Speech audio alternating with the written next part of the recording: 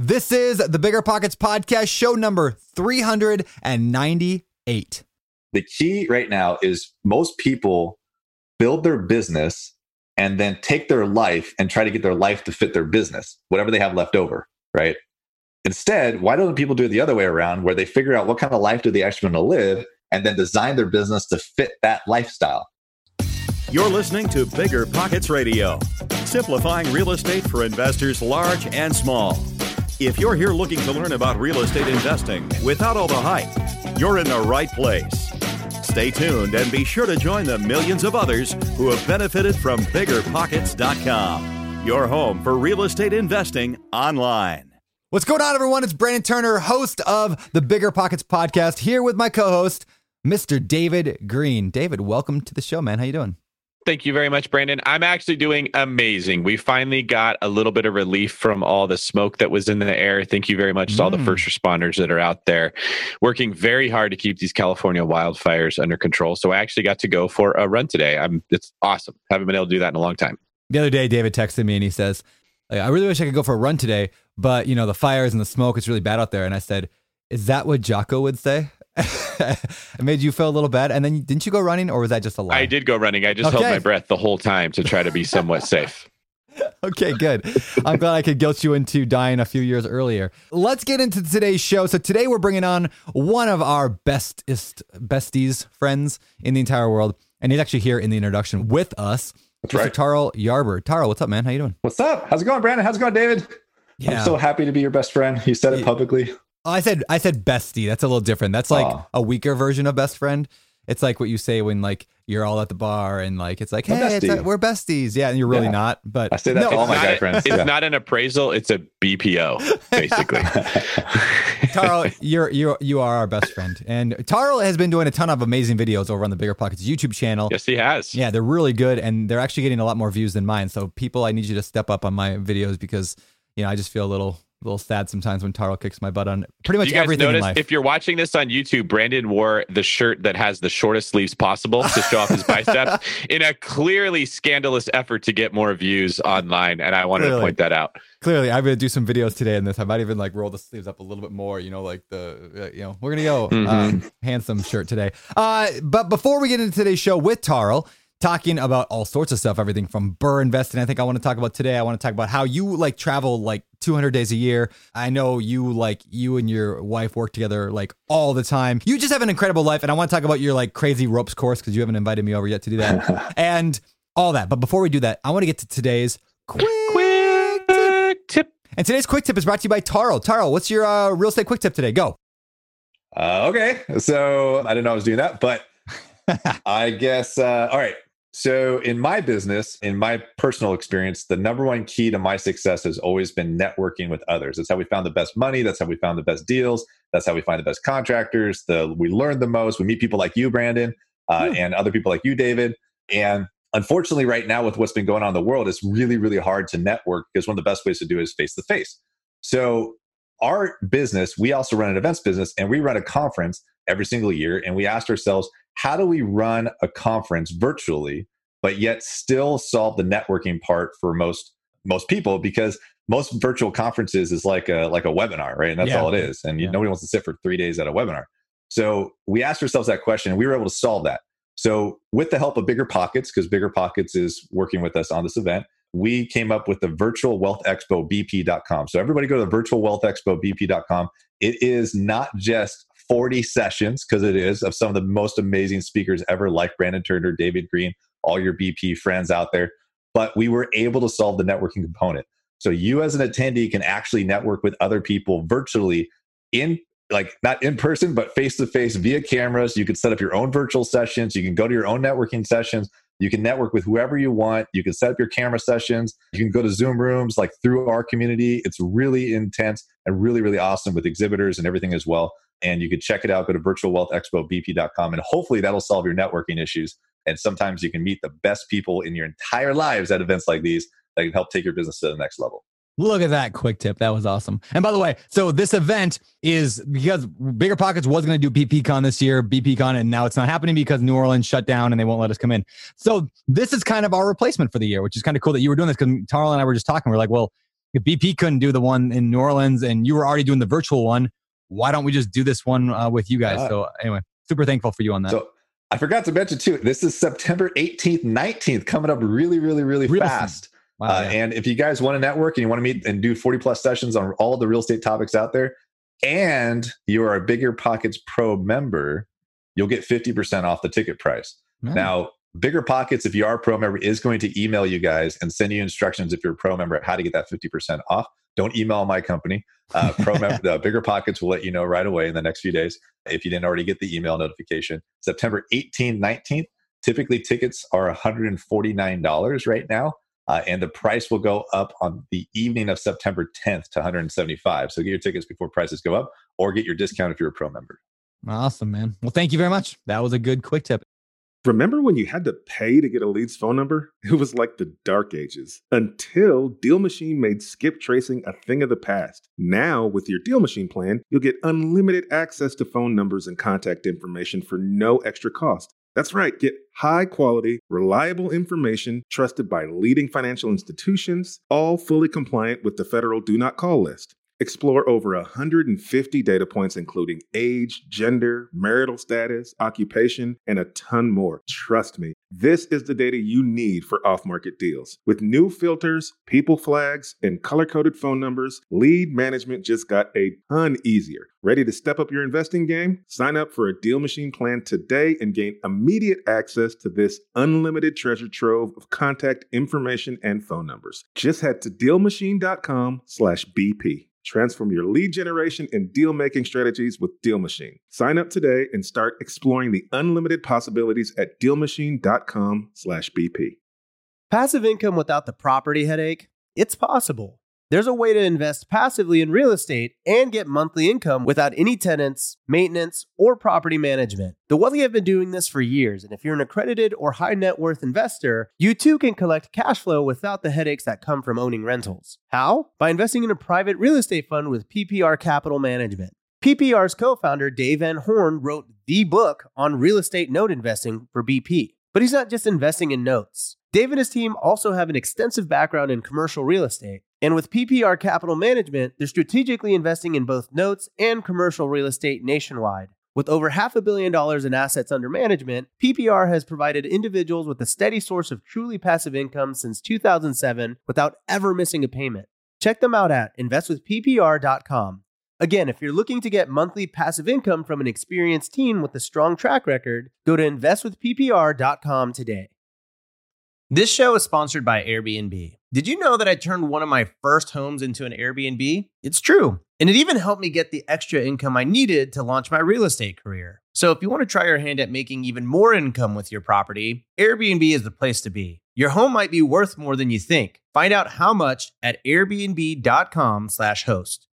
And now I think it's time to get into the show, because Tarl, you were on the show a long time ago, and things have changed in your life. I know that because, you and I are buddies, and you were out here for the Maui Mastermind we did a year and a half ago now. And, I learned a lot about your business and what you kind of gone through. So today's story is the hero's journey with Tarl Yarber. Tarl, who are you? How'd you get into real estate? For those who didn't listen to your last episode, which was episode what? 189. So it's probably the #1 Bigger Pockets podcast ever. It's my favorite personally. Show 189. It's the only one I've listened to. All right, so good. I heard the other ones are good too, but just so you know. But 189, that was actually back in August 2016. So my wife and I actually just got back from our honeymoon. We just got married then, and we'll get into that a little bit. But basically, how I got, if you want to hear the whole story, go there. But how I got started in real estate is I read Rich Dad Poor Dad when I was 17, and how cliche. I know, right? So everybody researched that, but I read it when I was 17. Yeah. Okay. And I knew I wanted to get rich, right? So I was super broke as a kid. So, and a family, all that kind of stuff. And so I was always attracted to that. So when I was 20, 2005, I'm 35 now, almost 36. When I was 20, I went to it was called the Real Estate Wealth Expo. And it was in 2005 in LA. There was 40,000 people there. Donald Trump was a keynote speaker then. He did real estate back then. Robert Kiyosaki was a keynote, which is why I went, because I was obsessed with Robert Kiyosaki. But it was a massive sell-a-thon. I knew nothing about wholesaling, single family fix and flip. I didn't know any of that stuff. All I knew was what Rich Dad Poor Dad said in the book. But I went there just to listen to Robert Kiyosaki. And the short of it is that I ended up buying a seminar, right? I bought a seminar not on real estate. I bought a seminar on personal development. on an American Express charge card that I had no money on, right? And I could not pay it. It was a $2,000 seminar or $1,500 seminar. And I had no money. I was a broke college student. I was going to school full time, all this stuff. And I had to figure out 30 days because it was a charge card. It wasn't a credit card. I had 30 days to get $1,500 and I didn't have any money, right? That was more money than I've ever had in my entire life. So I saw a different breakout session called How to Turn $10 into $10,000 in 30 days or less. And I'm like, well, I got 30 days. So like, I'm going to go see what that is. And it was on wholesaling real estate, assigning contracts. So it's how to basically tie up a property with $10 as a earnest money. And then within 30 days, assign it for 10 grand, right? I'm in. So that was about it was $900. And I buy that on the same charge card. And I got $2,500, which today seminars are 25 grand, right? And yeah. I don't think that's a good deal for that. It didn't matter. Like, it's all perspective, right? It didn't matter if it was 25 grand or 250,000. $2,500 to me was the same thing, right? Yeah. And I went crazy and did everything those things said to do. And the only reason why I got into real estate was to pay for the personal development seminar. And it didn't take 30 days to make 10 grand. It took me 6 months. And at the end of that 6 months, I did three transactions. The third one was a $100,000 assignment fee. And that then, by the way, it was a 60-40 split. I got 60, another guy got 40 on it. How long does it take? It was 21 at this time. How long does it take for a 21-year-old to blow through 60 grand when they've been broke their entire life? Not long. 3 months. So there you go. I had such inferiority issues. I wanted people to think I was rich. So I bought a BMW. I bought suits. I bought, actually, believe it or not, I had an alligator chute, right? Like, I actually had that. So it was just on the toe part of it. Okay, there you go. And I looked like I was successful and I wanted people to think that. And I paid off all my debt, but that's the only good thing I did with that money. And then I never did a real estate transaction action again until 2011. Wow. Got completely out of it. I hated every minute of it. So yeah. That's the origin story. All right. So then bring us up to when you were on the podcast last time. What had you done up to that point? Where were you at in your life? What was life for Taro like then? So in 2016, so August, I was in the thick of our real business. So if you know me, especially back then, I was known for flipping, right? That's what I've been known for a long time. By then, we had done about 500 fix and flips, and from between 2012 and 2016. And I just got married, right? I was working 60 plus hours a week, probably at least that, if not more sometimes. We had anytime my team and I had 20 active real estate construction projects going on at any time for flips, single family flips. And we had only 3 team members. It was me and 2 other people, Nate and Serena, who are still with us today. Yeah. And I had a revolving door on a project manager, right? So we could never find a good one. And then my wife did not work full-time with us. She was working her own full-time job. When we met, she had her passion and her career in a tech business, and she was very, very good at it. And I was like, so cool. I already had my real estate business. And we just lived our life that way. But we didn't see each other that much. We were like passing ships at night. We loved being with each other as much as possible. Like, it's the only thing we wanted, but we weren't doing that, right? And we just got back from our honeymoon. So we just spent 2 weeks with each other, like, all the time. It was the greatest thing. We had our cell phones off, everything. Our team couldn't get a hold of us. It was chaos when we came back. Although, no, that's not true. They did amazing when we came back. I had no rentals, right, at all. So 500 flips, guys, no rentals. Zero. That's an important lesson that we're going to talk about on this podcast for sure. And also, I was not happy. I had no idea why I wasn't happy, though. I was not satisfied, right? And I had no direction in our business at all. My entire business plan was go get more houses.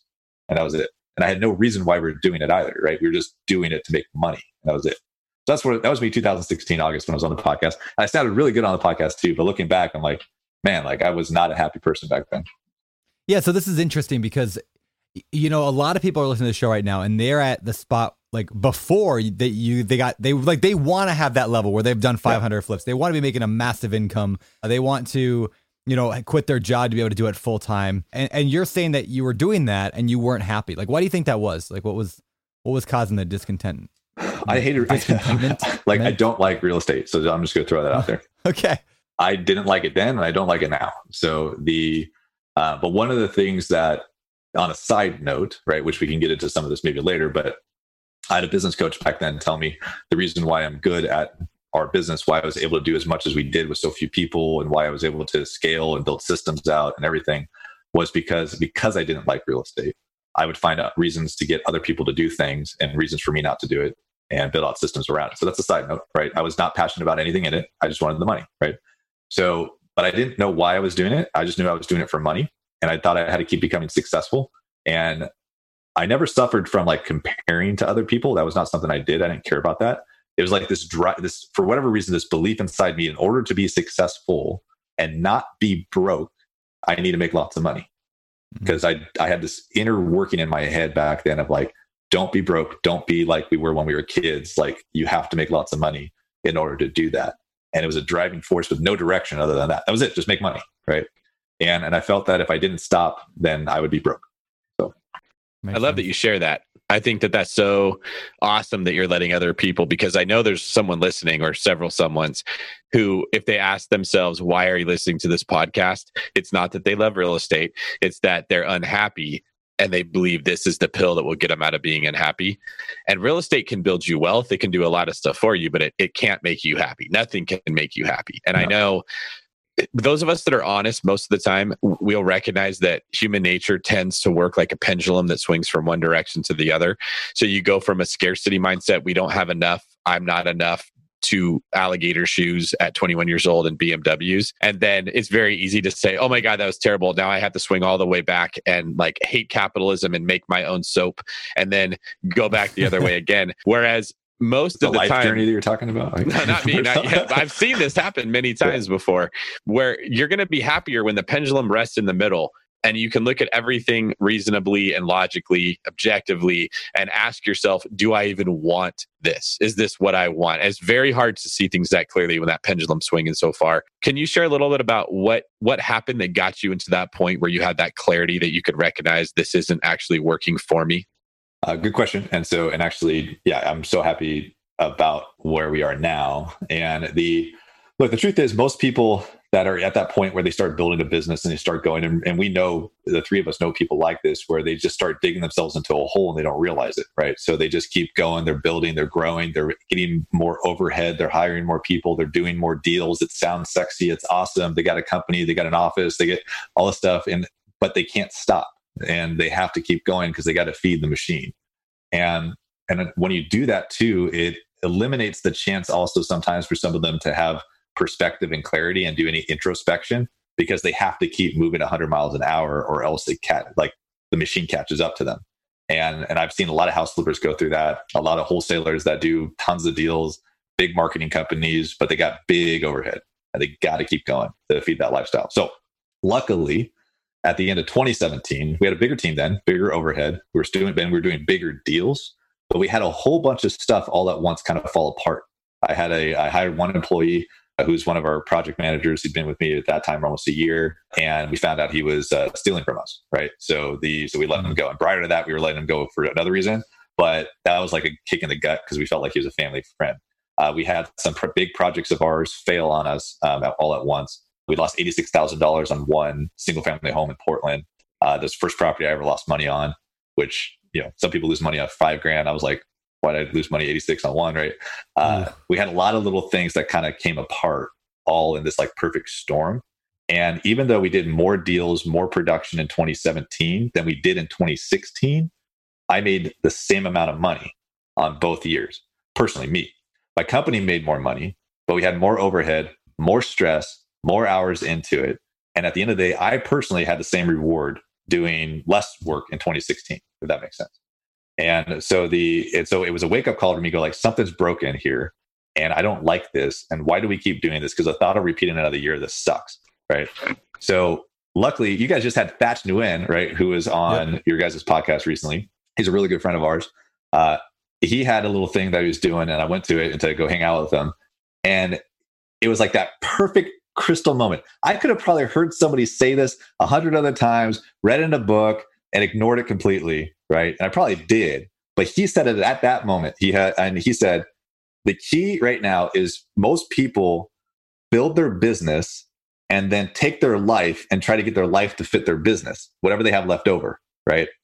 Instead, why don't people do it the other way around, where they figure out what kind of life do they actually want to live and then design their business to fit that lifestyle?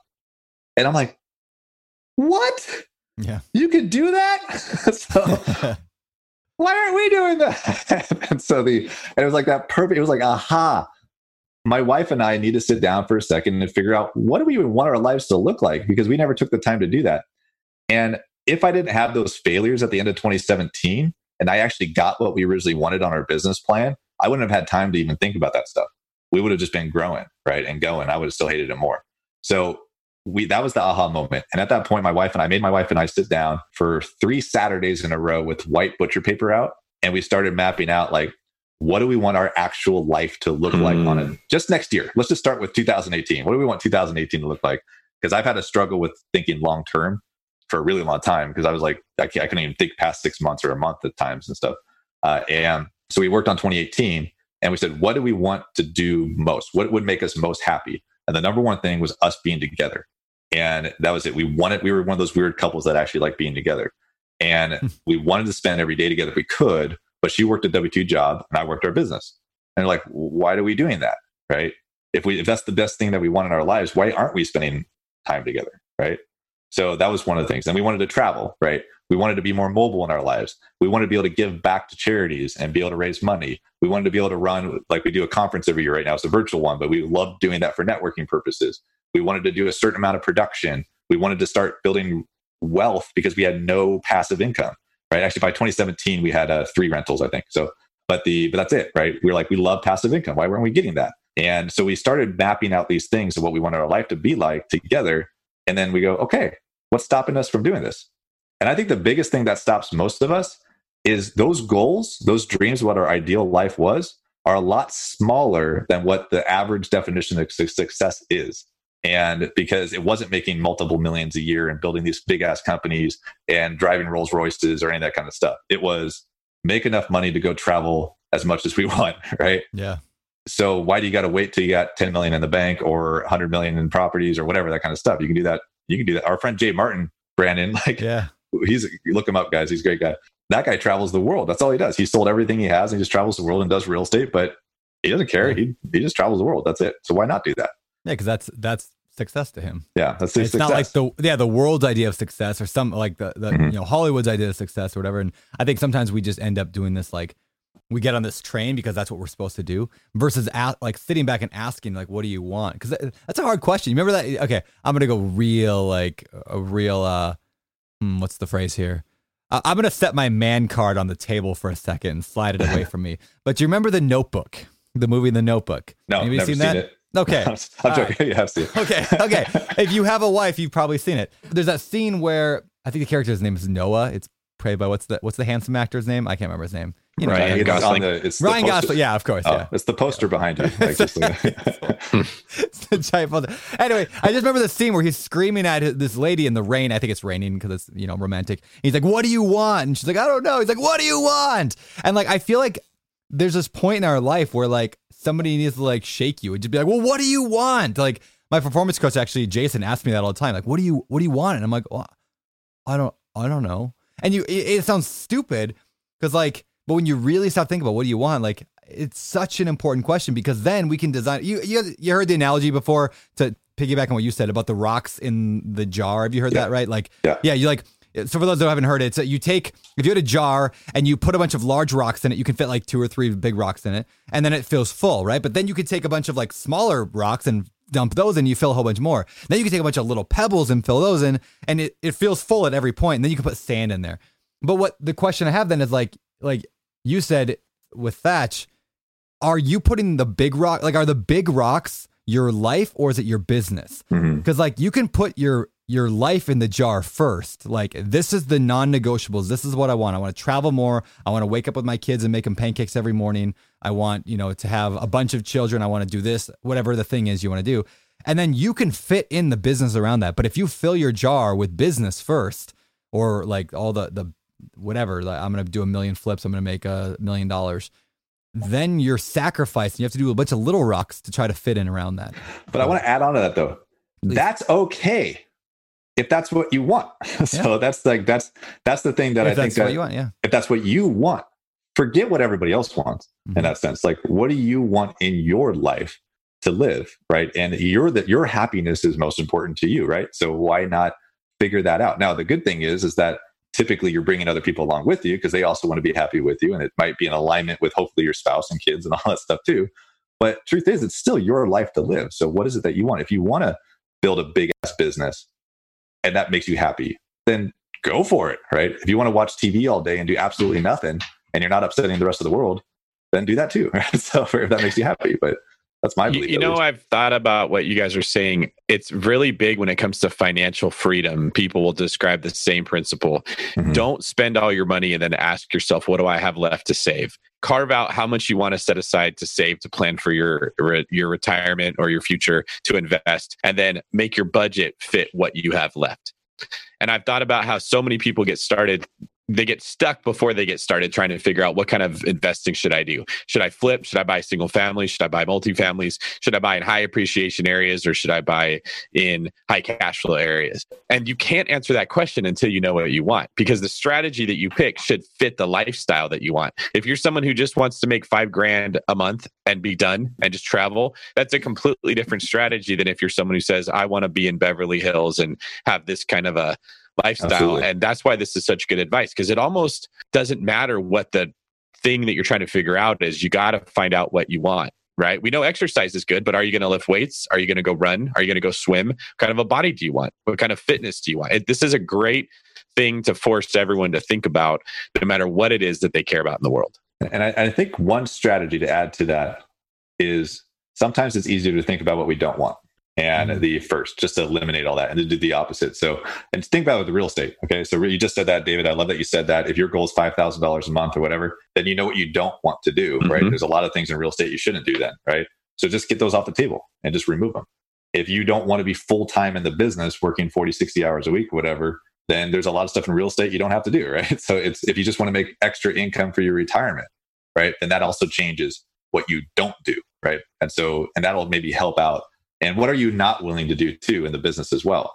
And that's kind of what we started doing in our when we started shifting our ideal business system, because we were able to travel all over the world, do everything remotely from our phone, right? Have our teams do what they needed to be able to work through this. But that all came from mapping out specifically what we won't do. And so we won't do these things, which means other people have to do it or we have to eliminate it, right? It also is the same thing with buying strategy. We got really, really good at figuring out what we won't buy, right? So that way, because we'd spend so much time analyzing deals. Well, if you're spending so much time analyzing deals because every deal looks like a great opportunity and you're looking for reasons to buy it, well, if it's out of your buy box, right, and your specific buy box, why are you even looking at it? So it's a no, get it off the table. So that eliminated time dramatically because we just didn't look at certain deals anymore. So we would stop wasting our time, right? So this is something I think every newbie needs to take everybody, but especially if you're a new investor, like this especially I think applies to you, because in the beginning it all looks good. It's like there's just like you're at a buffet and there's just good food everywhere and you just want to like fill your plate with everything. Yeah. But one thing we talk a lot about at BP, and I know Taro, you talk about this well, and you did this, is really like getting your criteria nailed down. Like what do we do and what don't we do? For example, the multifamily book that I'm writing with Brian Murray right now, that they'll be out like a year from now, but I talk about the crystal clear criteria. It's like what property types do you want to do? You know, really what strategy kind of begins with that. But then what property type, what location, like where are you going to invest? Where aren't you going to invest? You know, what condition do you want to buy in? You know, what makes it a good deal? What profitability? What are you going to say go or no go on? It takes away a lot of the emotion and the I'm at a buffet looking at everything here. And you're like, no, I only eat things that are green. And I only eat things that are, you know, vegetables. Okay, well, now that's a whole lot easier to know exactly. And then you can become so good at that thing, which allows you to work less. Agreed? Agreed. And then when you get good at that, then you can add on. Right? Yes. So Start. Yeah. Yeah. Master one, add on, then add on, or something like that. I think that's the phrase. And then you can start adapting from that and changing from that. And you're maybe then one day you'll do multifamily, but you maybe want to start with single family and all that stuff. So who knows? So what did you change? What do you do and what don't you do when you started making those changes in your life?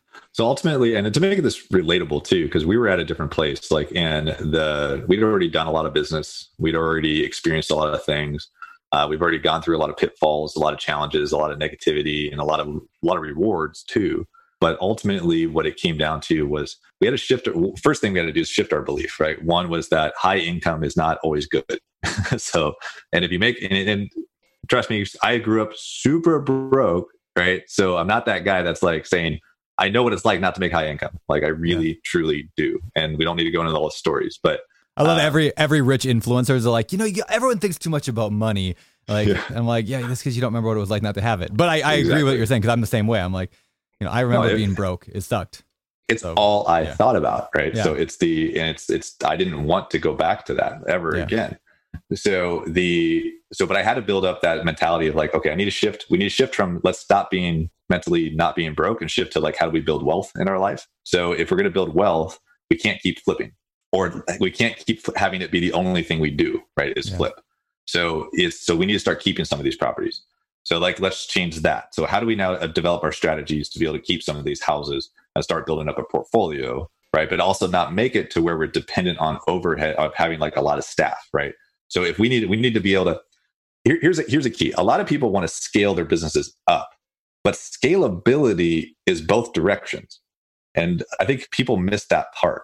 If your business is only scalable up, but it's also not scalable down, then it's not a scalable business, right? So it needs to be going both ways, because there's time, especially right now when COVID hit, right? For people that were locked in with huge overheads and huge issues, and they couldn't get out of all that, they weren't scalable to scale back down, right? So we wanted our business to be scalable. So we figured out ways to be like, okay, how can we get more people on 1099, right? How can we leverage software more to be able to help us out versus physical people more, right? How can we eliminate the projects that require us to have a lot more hand holding, right? And a lot less, and then be there. Like, also another thing, we were just on a simple fact. We went from always hiring general contractors to a point to where we were subbing every single out as the general contractor, including buying materials, right? Well, it's really hard to systemize that and travel the world when you're getting phone calls to buy nails from Home Depot, right? Yep. And so we had to give up some things. So we gave up saving money on construction costs, right? On certain things to make our business simpler. So I'm like, okay, well, we can get this house done for 50 grand if we sub out all these things. But if we hire a GC for these other items, then we'll get it done for 58 grand instead, right? So is it okay for me to lose 8 grand on this deal to literally have no time into it myself when it comes to construction at that point, right? Yes, it's worth that sacrifice. So we started having to go through these motions to go, what will we give up in order to have more freedom?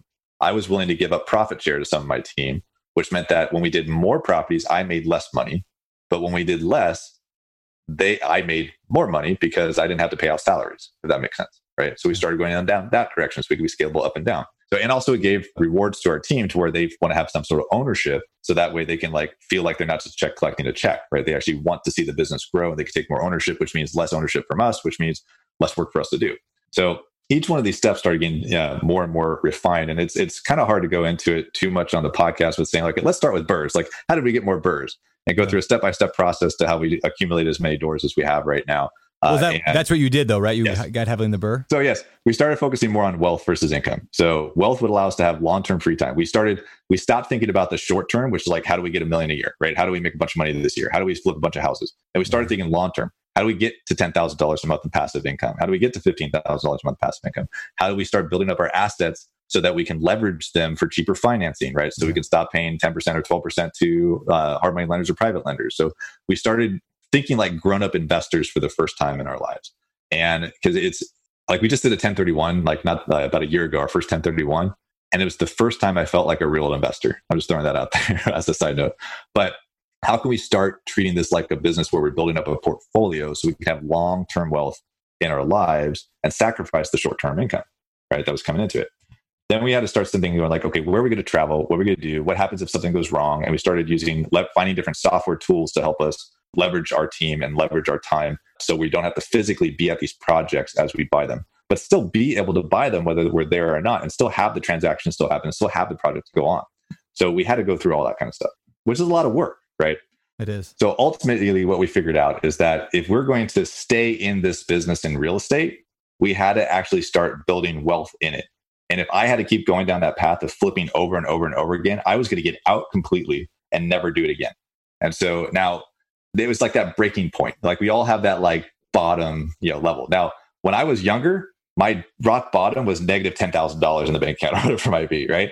But you can set that bar where your rock bottom was. My rock bottom was I'm making too much income, big problem that I have, right? And having no wealth whatsoever. And I'm stressed out all the freaking time, right? And I hate what I do. And I'm ready to give up and quit and shut the whole business down. Well, it reminds me a little bit of like, Kiyosaki's cash flow quadrant, right? Like there's like the 4 quadrants. There's the I'm an employee of a company, which you got out of being an employee, and you got your wife out of being an employee.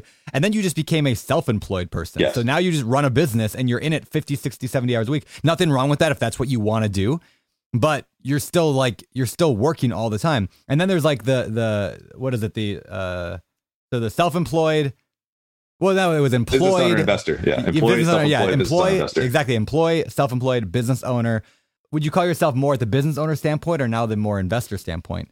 I would say both. So on those aspects, because it depends on which business. We have more than one business now, but but investor side, it depends on what we're talking about. But absolutely, we still flip houses, right? So we still do. Yeah. So one thing that if anybody's looking to get into the BRRRR strategy, I think flipping houses is one of the best ways to get good at it, in my opinion. And then it's an easy transition going from a flip to a BRRRR. So that was a big wake up call for us, where we didn't have to change much in our business strategy. We still flipped houses, but the only big difference is that instead of selling them, we kept them, right? And then we refinanced them and moved on. And you got a dog. And we have a dog. You guys here too. That's our firstborn. So yeah, nice. Yeah, nice. He still likes the FedEx guy a lot. So that's good. That's good. Mine too. I'm freaked out every time.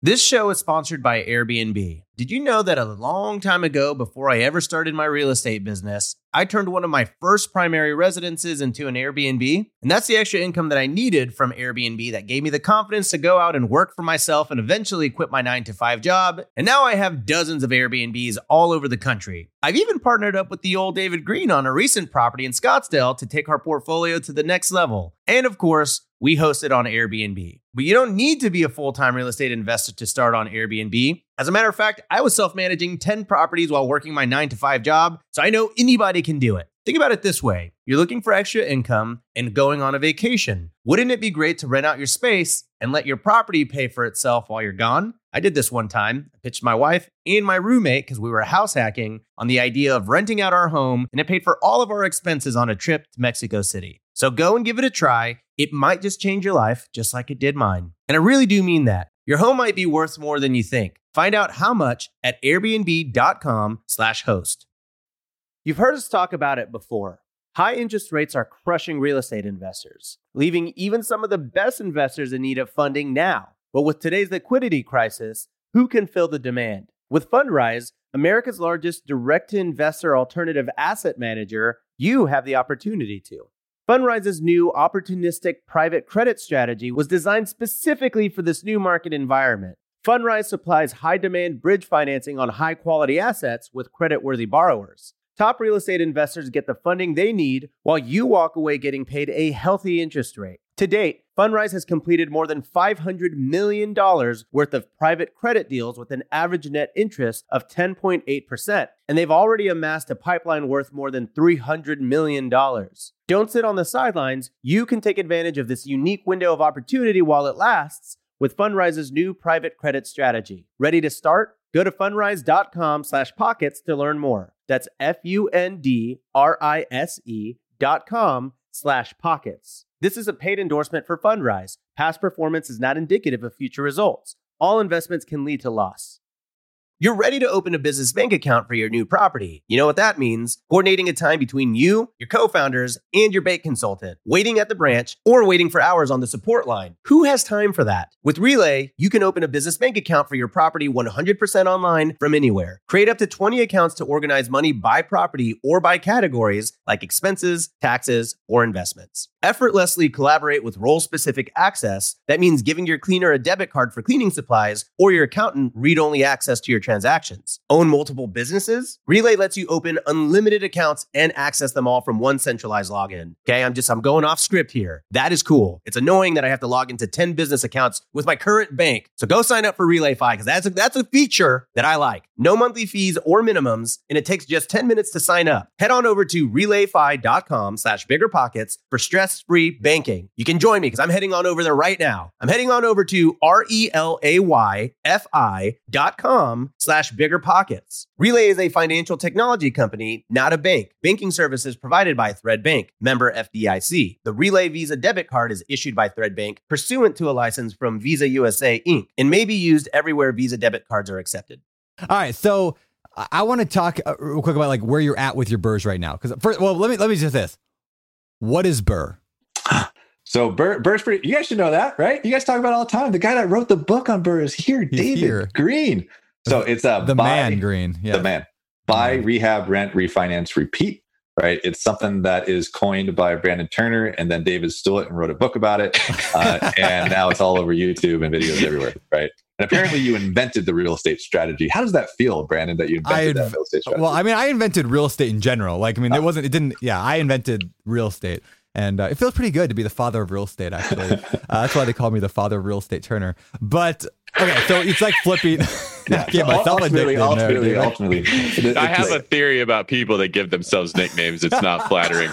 I've never known a person that gave themselves a nickname that I had much respect for. That's funny. Of course, that was done in jest.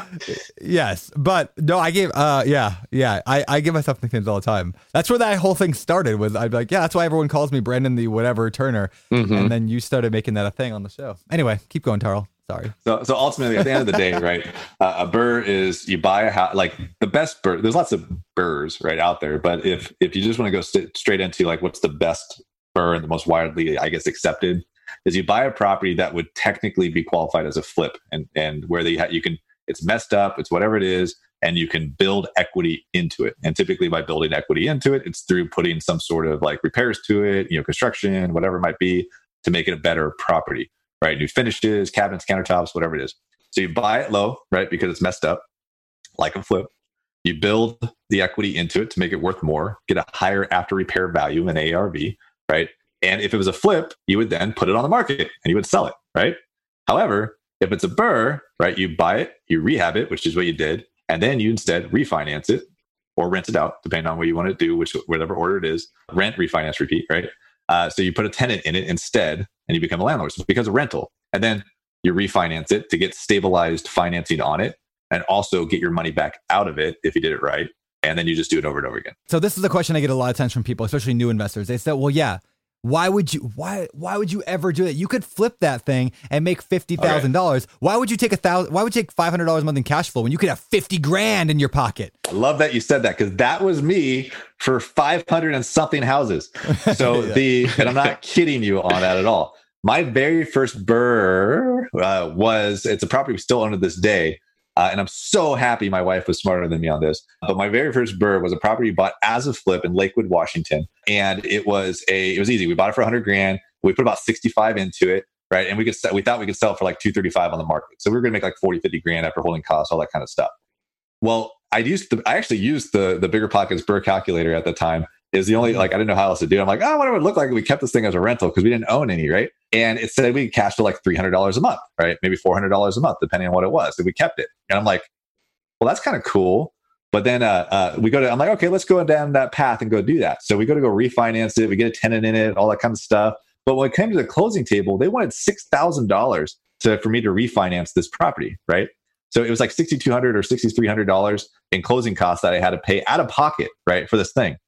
And this is the day of closing. I was about to cancel the entire transaction and cancel the whole refinance because this house was costing me money, right? I've never had a house do that before. And I was telling my wife, I'm like, we have to put over $6,000 into this thing. This is a bill, right? And she's like, you're an idiot. And so and that's exactly, I'm sure, what Grace said. Yeah, just like that. Yeah, because in reality, what ended up happening, the thing was cash flow. It was actually $580 or $600 a month in cash flow, right? So I think it was $600 a month in cash flow at that time. It's gone up since then, which is $7,200 a year, right? So we had to put it was like $6,200, $6,300 in cost back into it because we were able to refinance everything out but that money, right? Yeah. So we got all our capital out. We had to leave $6,300 $6,300, and we're going to rent it out and get $7,200 a year annualized on it. But in my head, I'm like, we'll make $50,000 if we sell this bit. I mean, if we sell this thing right now, and I'm like, why do I want to make $7,000 a year on this thing? This is dumb. Yeah. And but I'm so happy that we kept it because today, right? So we thought it would sell for $232 something, whatever. Then today, that thing would sell for $360,000 right now if we want to put it on the market, right? Yeah. I want to talk about the mindset that you had, because this is something so many people need to hear. It's very easy to follow your emotions when you're in a moment like that. You heard you got to pay $6,200. You were not expecting to pay $6,200. And then you interpreted that information as, I'm being ripped off. This is a bad deal. And all the future information that came to you came from that filter. It was viewed negatively. Okay. And this happens to all of us. It's very easy when you turn on the news or you look at a deal, whatever it is, you're getting information that's coming your way. Your filter plays a much bigger role in how you understand it than what you're actually being told. Because, and thank God you have a wise wife that stepped in and told you that you weren't being very smart. Because if someone came to you and said, hey, I got a deal, you can buy it for $165, it's worth $235, just put $6,000 down and it's yours. Who in the world wouldn't have said, I'll take it immediately and I'll buy you a Tesla for your troubles or something, you know? And it cash flows $7,200 a year, which means you're getting 120% You're making your money back in like 9 months. Yes, Yeah. that's exactly right. It's really just the lens that you are viewing that information from that makes such a big deal. And then if you also consider, I'm going to make $50,000 on it, but you think about the fact that there's way more risk. You think about the fact you're going to pay capital gains, short-term capital gains on that money, and $50,000 turns into like $30,000 actually really quick. So, income tax. You don't pay short term, you pay income tax. Yeah. But on the flips. But you're right on that. You're gonna pay high And if you're doing tax. really well, that's a really high percentage that you're going to be paying on that. That's like worse than capital gains tax is what you're getting at there. Absolutely, way worse. So it's not a true $50,000. And then, like you said, you're missing out on future appreciation. You're missing out on the cash flow. It's actually like a million times better to do exactly what you did. But had you listened to your emotions in that moment, you would have said, screw it. And I see this happen so often with people who hear information, they make a knee-jerk reaction just like that, and they convince themselves it's not something they should do. Whereas if somebody was looking at it a little more rationally, they'd be laughing like, what is wrong with you? How are you missing the value in this? Well, and you're right on that, because the mentality I had was something that you said earlier, Brandon, $7,000 a year in cash flow, right? Or $50,000 a day. So that takes 7 years to make the same amount of money, right? Yep. And so or 7 or 8 years, whatever that is. And so my head's like, why do I want to wait 7 to 8 years to make the same amount of money today? But then you factor in what you said, David, you got taxes. You also will never make money on that house ever again. Right. That's exactly right. You're missing out on all the future appreciation. You just mentioned you made $100,000 or so in appreciation in addition to the 7,000. $200,000 actually.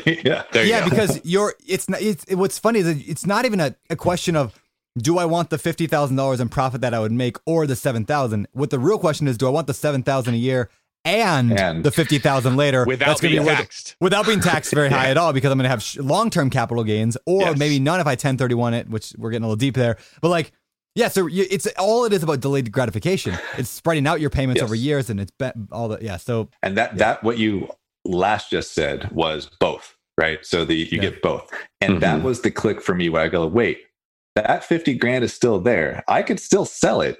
I'm just choosing not to do it right now. So it's like a savings account for me, and that's kind of like how I shifted it in my head. I'm like, that is a savings account as long as the market doesn't crash and all that crap, right? But long term, it should be fine. Long term is fine. Yeah. Like the best thing about real estate is that if the market does crash, just wait. So it's and if you can wait, that's the problem would be is if it's negative cash flow and eating you alive. That's the kind of stuff that you should get rid of right now. But at the same time, it's like it's a savings account. That's how I saw it. So how many birds do you have right now then total? Since you started. Since we started focusing in the beginning of 2018, we went from at the end of 2017, we had 3, I think. And then we said, let's start keeping more. We made a good criteria for what that was. We said, we're going to still flip, right? But then, and I can go into that criteria later if you want me to, but at the end of right now we have 22 doors, right? 22 single family homes, and they're all full burrs, right? Since we started doing this, and they're all done to the 9s. We don't do any kind of so every one of those has tile, quartz, laminate vinyl planking. It's the best rental in every single area it's in. And we do that on purpose. And we learned a lot for why we like doing that way in our market, right? It might be different. Why is that? Because I 100% agree, but why is that? Yeah, this is different. I want to be specifying for people. Know your comps in your market, your comparables. That is so important. What you hear somebody on this podcast do or what we do in our particular market might not be what you need to do in yours. So comparables are everything for how far you actually build up your BRRRR, your flip, your rental, whatever it might be, right? So for us, I do not want to keep one of my rentals if we haven't done everything on it, right? I want new roofs if it needs a new roof. I want new windows if it needs new windows. I want new electrical, new plumbing. I want new quartz. I want luxury vinyl planking. I want all that kind of stuff on it for a lot of reasons. One is I want the highest appraised value I can get for the property, right? Just like I would for a flip. Now, I would only do the LVP, luxury vinyl planking, the quartz, all that stuff, if the comp said that's what I needed to do to get the highest appraised value. So I want to be clear on that, right? So, and I'm going to do it all. So do that, because that way, if for lack of a better word, if I screw things up, I could sell it as a flip and make my money back, right? So that's one of the reasons why I do it. So it's out of fear and also business sense. So I have a double exit strategy on it. So that's one way to do it. I get the highest appraised value, which means I'm more likely to get my money back out when we go to refinance, because depending on the lender you're at, you can get a 70, 75, 80% loan to value, depending on your lenders and all that kind of stuff, to get your money back out on the property, right? So I want that. The other thing that it did is it got me a higher quality tenant, even if it's in not a good neighborhood for that area. So if it's a C neighborhood, but I put an A property in there, I'm going to get the best tenant in that neighborhood, right? Because they're going to want to take care of it, and we can qualify tenants better and charge more rent. So a side effect we didn't realize is we're getting higher rents too, because very few landlords in the neighborhoods we were in were doing any of the finishes we did. And we also took professional photos too, so that also added to it. And then last but not least, we have no capital expenditures on our properties for any kind of maintenance or repairs, and for any of the rentals that we have. The worst we've had was like there was a sewer issue on one that we didn't replace. And the second worst was we had a water heater issue. And that's it. So like, that's it. And because we didn't replace the water heater. So now we did. Right. But that's so good. Yeah. I like to say, like, because I do the same thing. I found the same thing. If I put above average quality, like the best in the neighborhood, I can go in a slightly worse neighborhood. But what I find is that, you know how we have like A-class neighborhoods and B-class, C-class, D-class neighborhoods? We also have A-class, B-class, C-class properties. And then there are A-class, B-class, C-class, D-class tenants, right? There's three things here, right? So your tenant will be likely the average of your neighborhood and your property. That's what I found, right? So if you put an A class in a D neighborhood, you're not going to get an A class tenant, because an A class tenant's not going to go there. But you're not going to get a D class. You can probably get a B minus tenant. So if you're in a C class area, but you do an A class remodel, you'll get a B class tenant. You'll get a higher, a slightly wealthier, less financial problem tenant. And so, 100% on that. As I do that on burrs and any rehab I do, I just try to do those little things, because you've heard me say it before on the show. I'm sure everybody is like even C and D class tenants, they still watch Chip and Joanna Gaines. They still want the beautiful gray walls, and they still want the fancy floating shelf, or all those like the things that don't actually cost a lot of money. They just take a little bit of thought, like, how do I make this a little bit better, and how do I make it nicer to attract those A and B quality tenants? Well, most people actually want to live in a nice place, and they want to take care of it. And when they have a nice place, the right tenants want to take care of that place because they like how nice it is. And we didn't learn that from a business plan. That was all on accident, because we just took a flip that we just did the exact same stuff we would have done on our flip. We just instead rented it out. And actually, that's not entirely true. We did a slightly different flooring than we would normally do on our flips, but that's it. Like, that's it. So everything's the same. I think that's a brilliant point that we kind of glossed over, is when you guys sat down and said, how do we want our life to look? You recognized, I don't want to be addicted to flipping. That doesn't mean you scrapped your entire business and you started a brand new thing. You figured out a way that basically 90% of this project would be exactly the same. Find a fixer-upper house, get it at a great price, go through a rehab, add value to it. The only difference was at the very end. The last 10% was, instead of going to an agent and putting it on the MLS, which is more work, I go to a lender and I refinance it, which is less work and cheaper. And that was all that it took. A tiny pivot created a huge difference in the life that you guys now live. And that's part of that definition of when we mapped out what we wanted. We also wanted to not have to manage these things, right? So now we do. My wife manages all of them, but there's not that much management to do because we repaired everything on them, right? And we also, because of that as well, we also got a higher quality tenant, so there's less work, less issues. And we don't want to have to sit there and keep going back to them and fixing them up. That's why we don't own any rentals that are rent grade. We own none. I don't do the 20% down. Even our 1031 exchanges that we're doing now, we're still burying them up, right, and fixing them up before we put people in it, because we want as little effort as possible once we own them, right? And if it came too much, then we would just hire a property manager, right? But right now it's doable, so it's not a big deal. So and I love how, to kind of wrap this whole thing in a nice, full circle here, is all of this what we're talking about now, the burring and the really high-end rentals, like they're doing a good job of it, is because you have a foundation in what you want and what you don't want. Like, you had that clear vision on where you're headed and what you wanted, rather than the world's idea of what success is. You said, this is success to me and my family.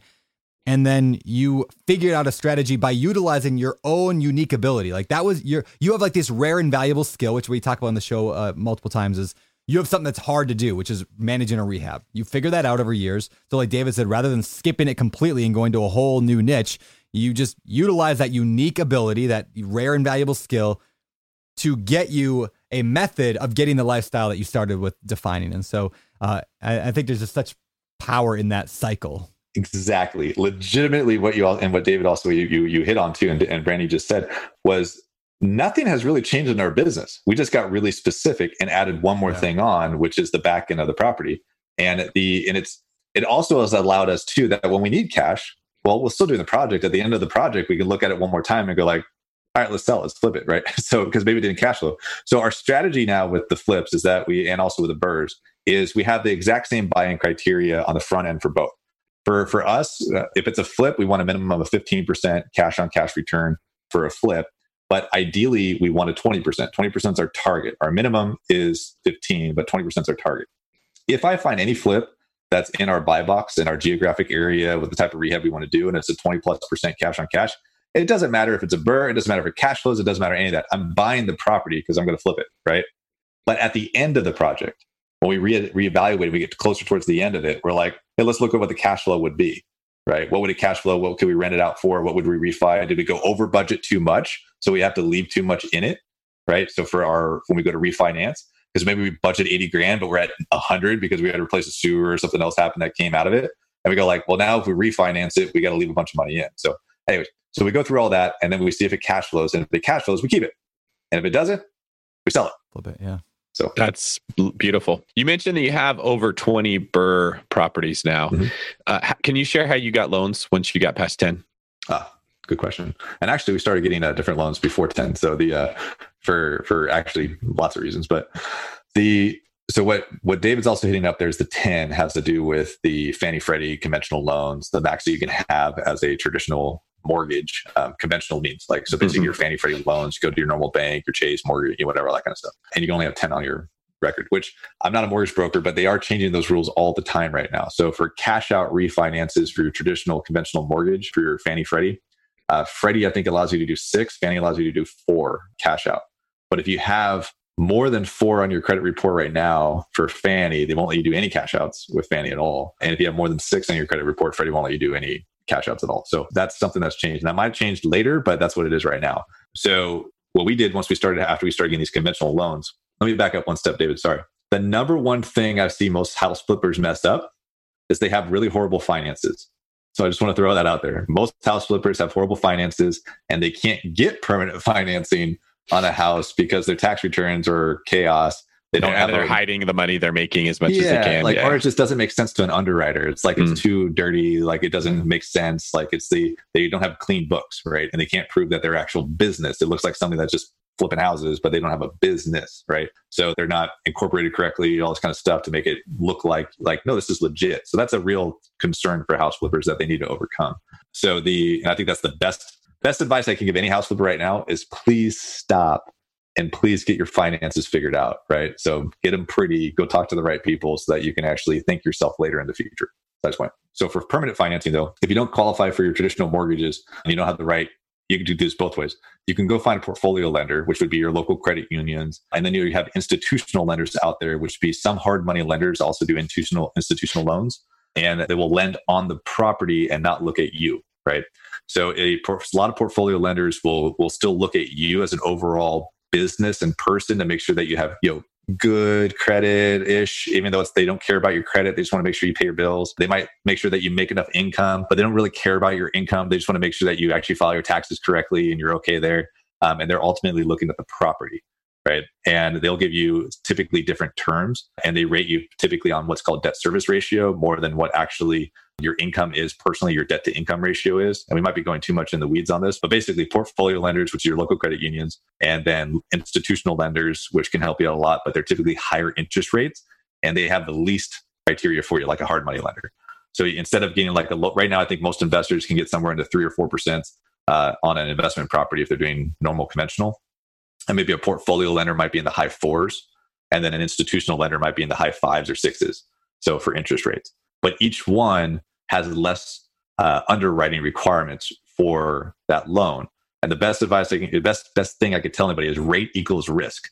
So the reason why your interest rate might be high is because you're more risky. And if you might be more risky with an institutional lender because they did less underwriting on you. So the more underwriting and the more financial colonoscopy that they do on you, the lower your rate could potentially be, right? Does that make sense? That's cool, man. Well, so let's wrap this up with where you're at right now in your life. I mean, like, you were working 60 hours a week. You had this crazy like thought, like you could design your life a different way. You got real intentional on what that looked like. You figured out a path to do it through BRRRR. You started collecting these properties. Like, what does it look like now? Are you traveling more? How many hours a week do you work on your real estate business? Like, what's that look like in your life now? So in 2018 and 2019, my wife and I traveled 229 days. And each or total? I mean, total, yeah. That's wow. That includes, that's each, right? Because we both did it together, right? So, okay, I mean, was that 229 per year? Because that would be ridiculous. No, it wasn't 229 per year because we actually like being home. I was going to say you're never home. We live in a nice place that we like a lot. So we built a ropes course during that time period on our property. If you go on my Instagram at Tarl Yarber, you'll see me doing stuff on that. It's kind of fun.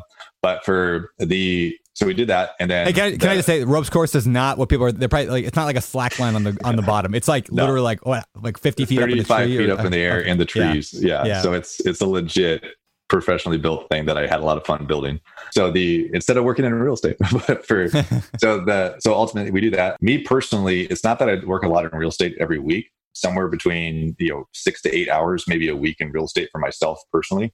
But my time in real estate actually comes in when we buy a project. So we've segmented. It goes back to what won't you do in your business? Like, what is that? So I figured out all the stuff that we won't do. But we also, the biggest benefit my company got with my wife and I decided to go in this direction is Serena, who works with us a lot. We sat down and we figured out if we're going to change our buying criteria, what is the biggest issues on all our projects that make it to where it's all our time, right? And how can we avoid that as much as possible? And we found that if we focus on the planning session, the planning part of the project, before we do anything else, before we start demoing, ripping stuff out, going all over the place, we just stop. We need a full plan for this project, full plan.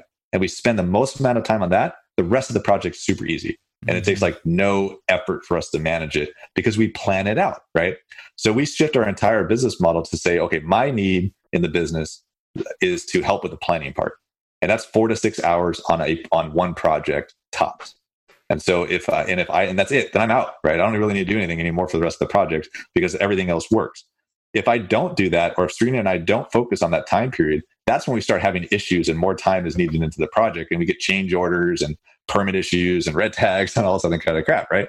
But that's a huge lesson, guys. If you guys are in that, is that spend time figuring out the project before you actually go do it, right? Most of us have it's the sharpen your axe analogy, right? So if you have 6 hours to chop down a tree, spend your first 4 sharpening your axe. Changed our entire business, and the stress level went down to almost nothing because we just spent extra time on the front end mapping out the project before we let anybody do anything. And even if it meant that we sat on the project for a month, right? People might get stressed out about the holding costs on that. But what's the holding cost? Like, okay, let's say the holding cost is $4,000 a month, right? For that, because it's an expensive property. But what's $15,000 of change orders going to do for you later when you don't know what's happening on the project? Like, whatever, like just plan the project out before you go with it. It's better. So we did that. But that's where my time comes in now. So I spend maybe about 4 to 8 hours a week, maybe 6 to 8 hours a week in real estate. And that's it. And so, but that's all blocked in on how many projects we own and what's going on with it. And it fluctuates week to week. And it's on the front end. That's awesome, man. That's really cool stuff. I feel like this whole podcast was a book. Like we could, we hand this over to a ghostwriter. They write a whole book about this, the Tarl Yarber intentional lifestyle design plan. It's really good stuff. All right, man. Well, I want to get out of here because it's been, an amazing show, and I don't want to I want to leave people with a couple actionable tips that they can do. So if you could just give 1 or 2 pieces of advice for people right now, what should they do if they are in a spot where they're just getting started in real estate? They're trying to figure out where the next step is, what they should do with their life. What advice you got for them to kind of to go forward? If you could kind of summarize everything we talked about today. Pretty simply, know what you actually what do you want to do in real estate, right? And that's a hard question to answer if you don't think of it in a different way. Why are you doing the real estate business? Is it because you want to have $5,000 extra a month, like what David said, in retirement? Is it because you want to build a big, huge business? Is it because you want to make 7 figures a year, right? When you have that figured out, that should help you eliminate all the things that you don't do in the business.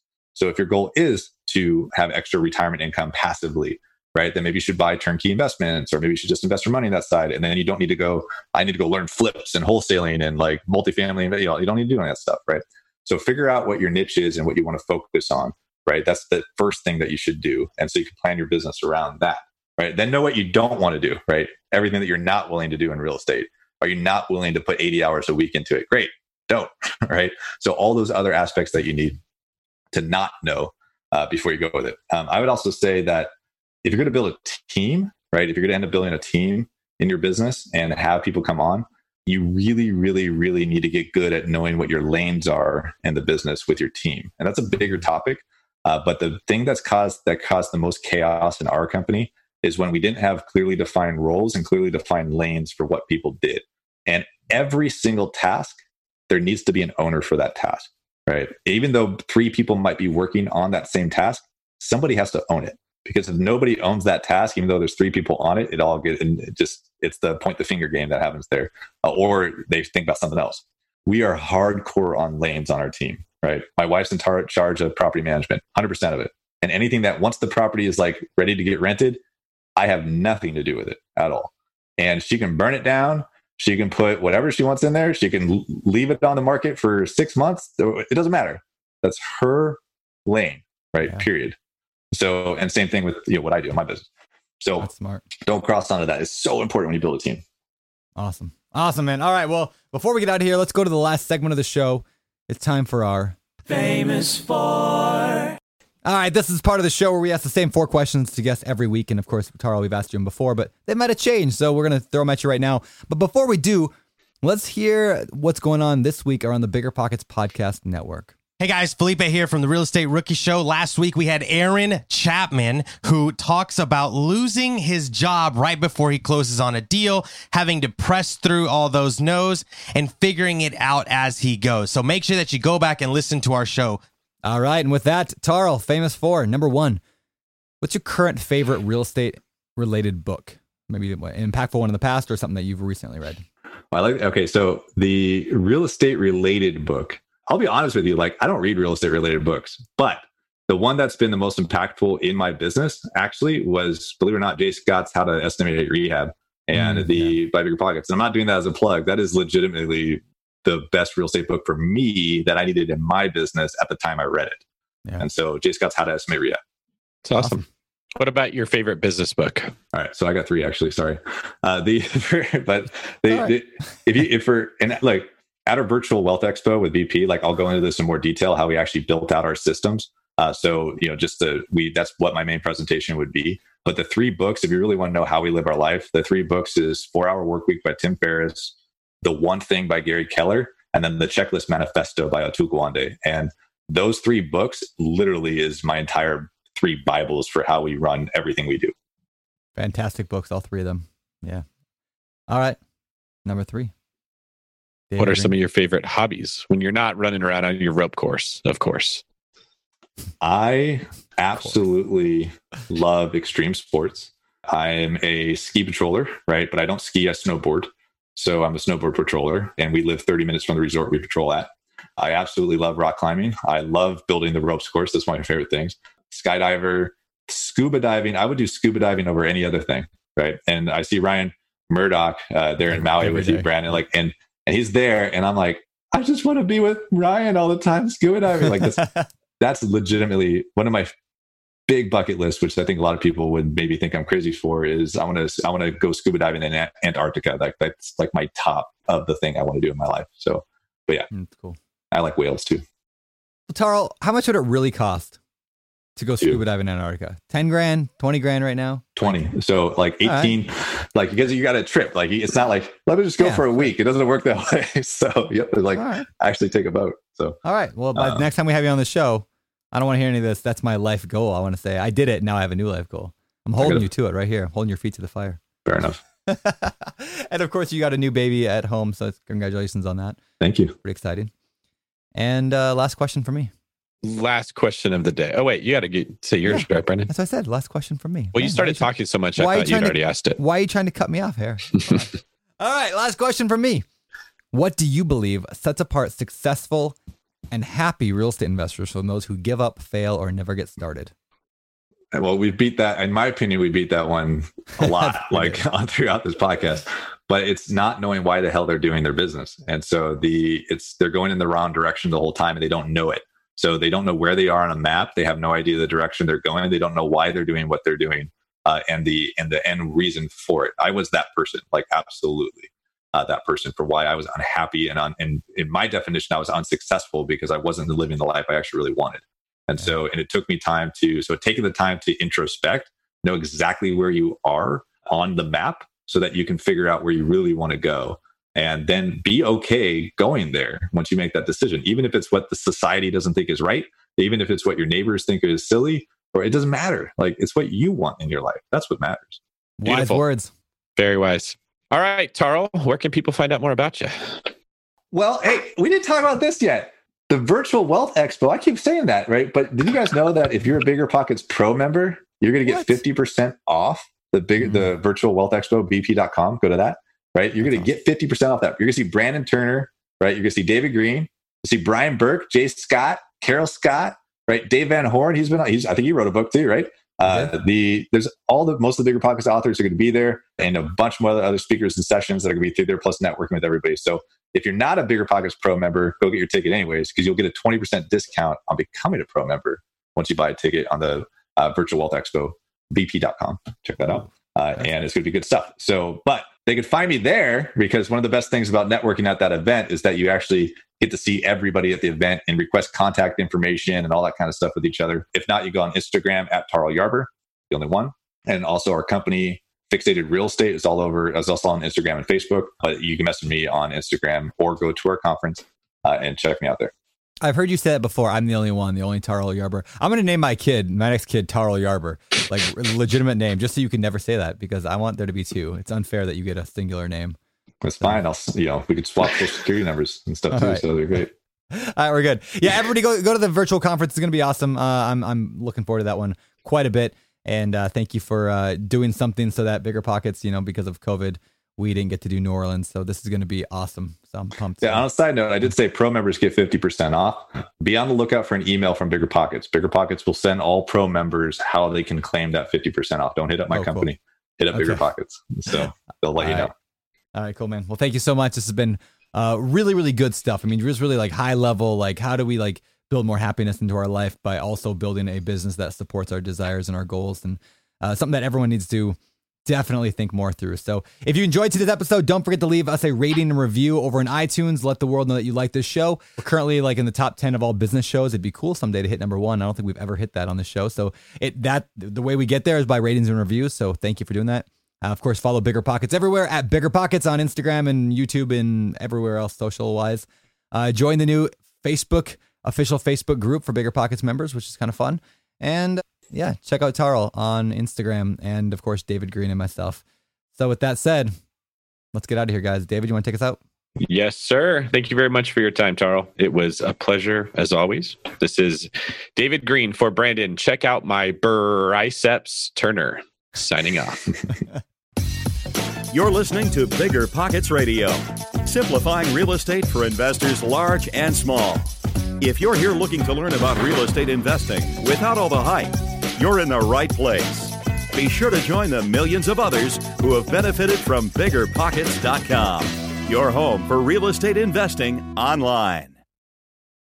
The market is changing, and finding your way can be tricky. Rates shift, headlines whirl, but your goal hasn't changed. You want financial freedom, and the best investors know it's not about timing the market, it's about time in the market. If you're ready to get into the real estate investing game or take your game to the next level, finding an investor-friendly agent is your next step. With Bigger Pockets Agent Finder, you can find the right agent in minutes. Just head to biggerpockets.com/deals and enter a few details about what and where you want to buy, and bam! Instantly match with an investor-friendly agent who fits the bill. These local market experts can help you navigate the neighborhoods, analyze the numbers, and take action with confidence once and for all. This free resource is only available at biggerpockets.com/deals. Get an agent, get the deal, and get closer to financial freedom at biggerpockets.com/deals. That's biggerpockets.com/deals to find your investor-friendly agent today. The content of this podcast is for informational purposes only. Past performance is not indicative of future results, and all host and participant opinions are their own. Investment in any asset, real estate included, involves risk. Use your best judgment and consult with qualified advisors before investing. Only risk capital you can afford to lose. Bigger Pockets LLC disclaims all liability for direct, indirect, consequential, or other damages arising from reliance upon information presented in this podcast.